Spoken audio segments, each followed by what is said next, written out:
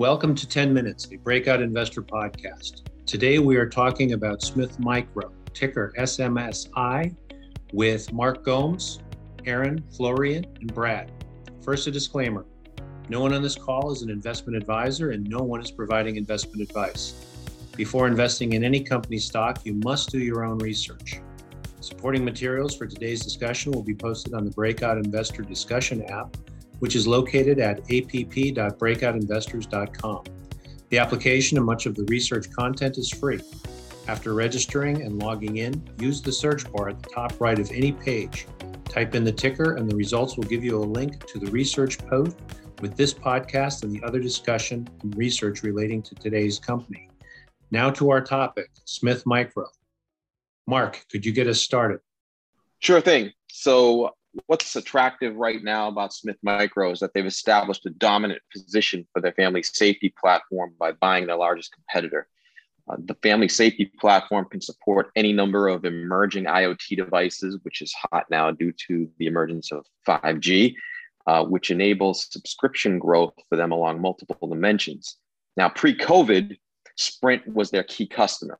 And even though they were just getting started with Sprint, that relationship enabled a 10-cent quarter and an $8 stock price for Smith. Now, as we exit the COVID crisis, we see that Sprint has been acquired by T-Mobile and Smith has inherited Verizon as a customer by acquiring its chief rival. Now, T-Mobile and Verizon are 5 times bigger than Sprint. So you can imagine the upside relative to the $8 share price it had with Sprint. With Sprint as its key customer.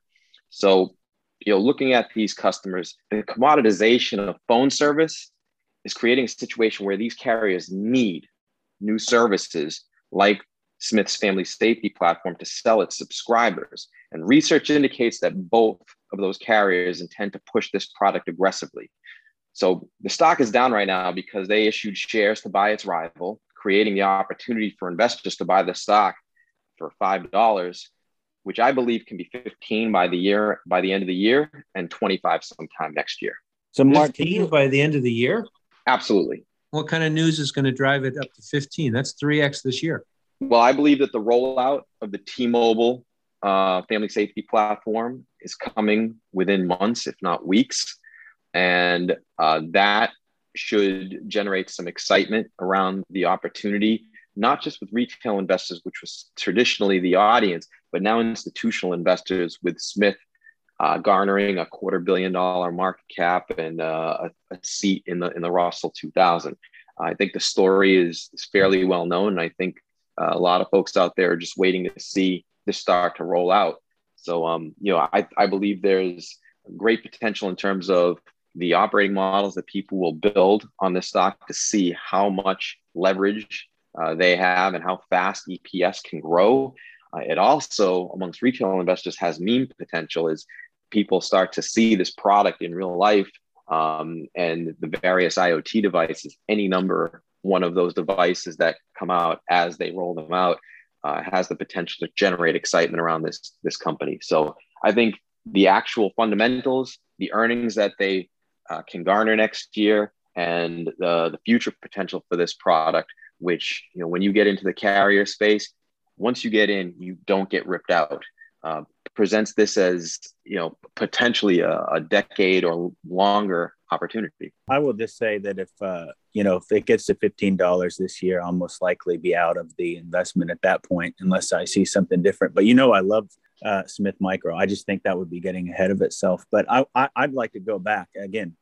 It's a big position for me, so I'm not saying, but if it triples. But go back to what you talked about, why you think that, and explain to us why you think that both carriers, both T-Mobile and Verizon, are going to be aggressive in terms of pushing the product to their customer base.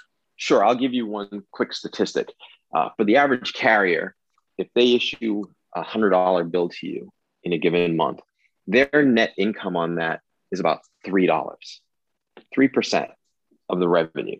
I've spoken to carrier executives, not from T-Mobile and Verizon, mind you, former carrier executives, CFOs, that tell me that, when they look at a product like this, which can add $3 or more to the bottom line for each client that they sign up, Now think about that. If you can add $3 to the bottom line for each customer you sign up, you're doubling the profitability of an individual customer. Now, in the world where we're getting increasing, Wi-Fi calling and Google and Facebook and any Amazon, they want to give us internet service that we can call people with. The carriers know that the writing is on the wall. They need to lock in their customers with as many services as possible to ensure their future. And what do you think, as it relates to, I know one of the big concerns is pricing. I mean, we know that Verizon got a pretty good deal, as you said, because once these companies are doing business with the carriers, it's hard to rip them out. And so I think, it sounds like Verizon sort of undercut Smith to win, to make it so that Smith couldn't win organically. But what about T-Mobile? We still don't know the details of that contract, and where you thinking that lands and why. Yeah, and it's hard to say where that ends up, right? But the important thing is that you have to realize that Smith is the only game in town now. Not only are they the only game in town, but from my research, I determined that Verizon wanted Smith to acquire Location Labs, its chief rival, because that was the incumbent at Verizon. And Verizon really, as I stated earlier, would have a daunting task to rip it out. They wanted Smith Micro's platform because it's new, it supports IoT, it's something that can expand greatly the number of dollars that they get from each customer. Imagine each device, whether it's a watch or a dog collar, et cetera, innumerable devices out there. They wanted that to be supported. So because of the connections to the back-end IT systems of the carriers, they wanted Smith to buy them out. Okay, so that tells you how important this platform is. And now that Smith has Location Labs under their wing, the IoT capabilities, and the years and years of development behind it, not only from a software development standpoint, but from a gaining of trust with the carriers standpoint, which cannot be understated. Smith, once they get in, it's just unlimited opportunity because of the number of new devices. And each new device they add to the platform is more revenue, right? So this is something where it can go from something that's $7 a month to $70 a month over time.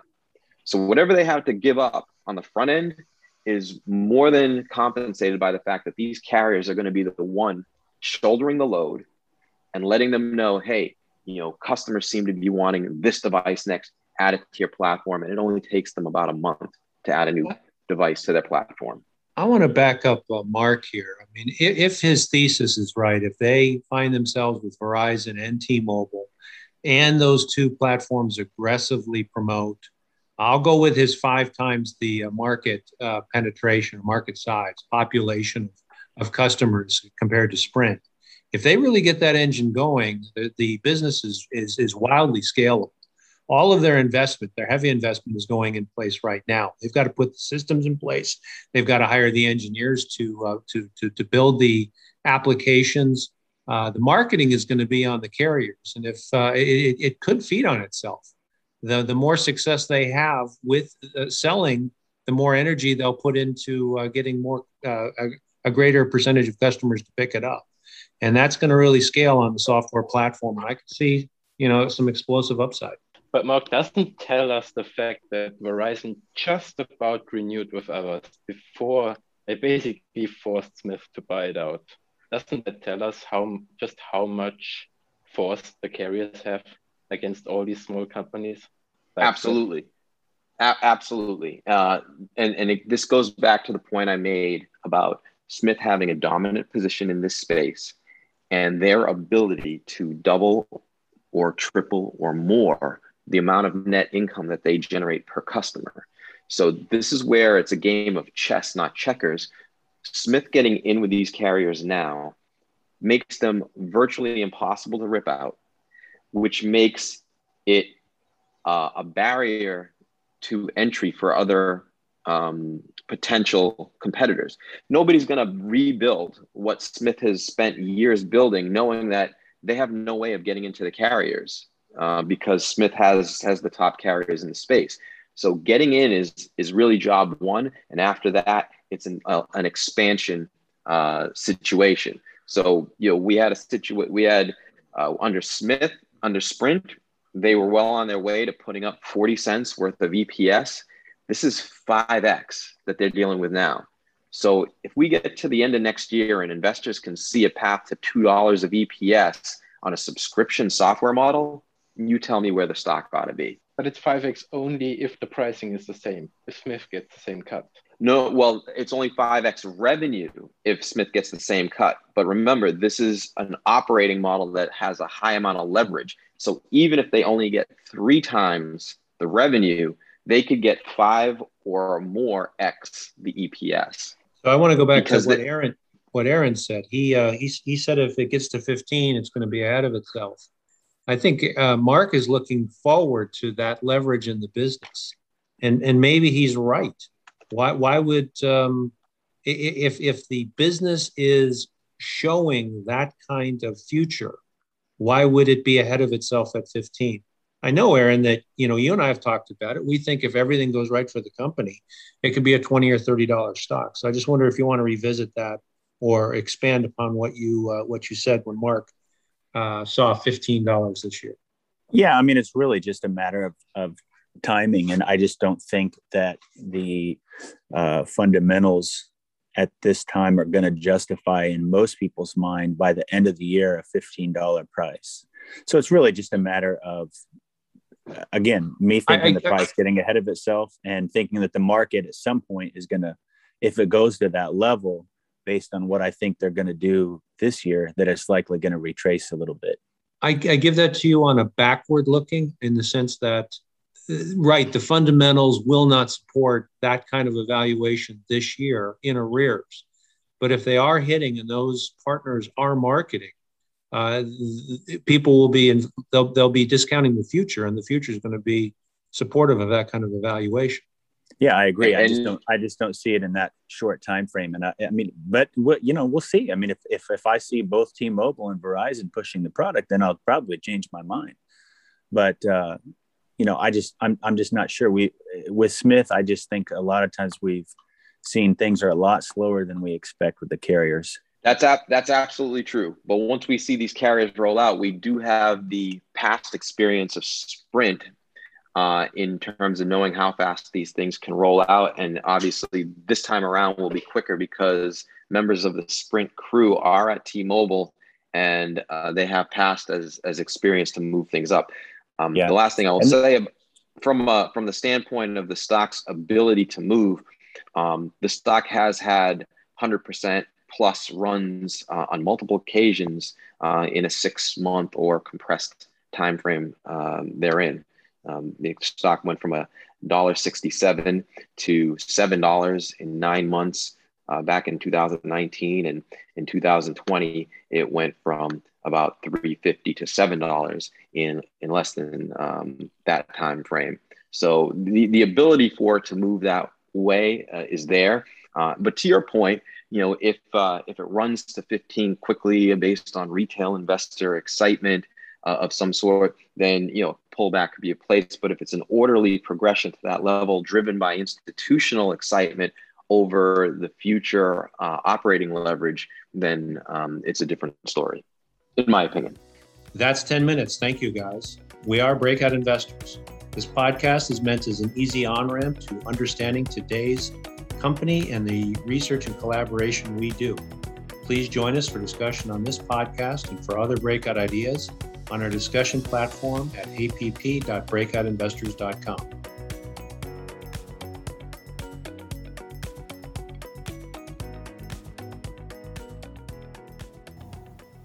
Neither Breakout Investors nor any of its affiliates makes any representation or warranty, express or implied, as the accuracy or completeness of the statements or any information presented by this podcast, and any liability, including in respect to direct, indirect, or consequential loss or damage, therefore is expressly disclaimed. The views on this podcast expressed are those of the speaker and not Breakout Investors. No one on this podcast is an investment advisor, and no one is providing investment advice. Before investing in any company stock, you must do your own research. Thank you for listening.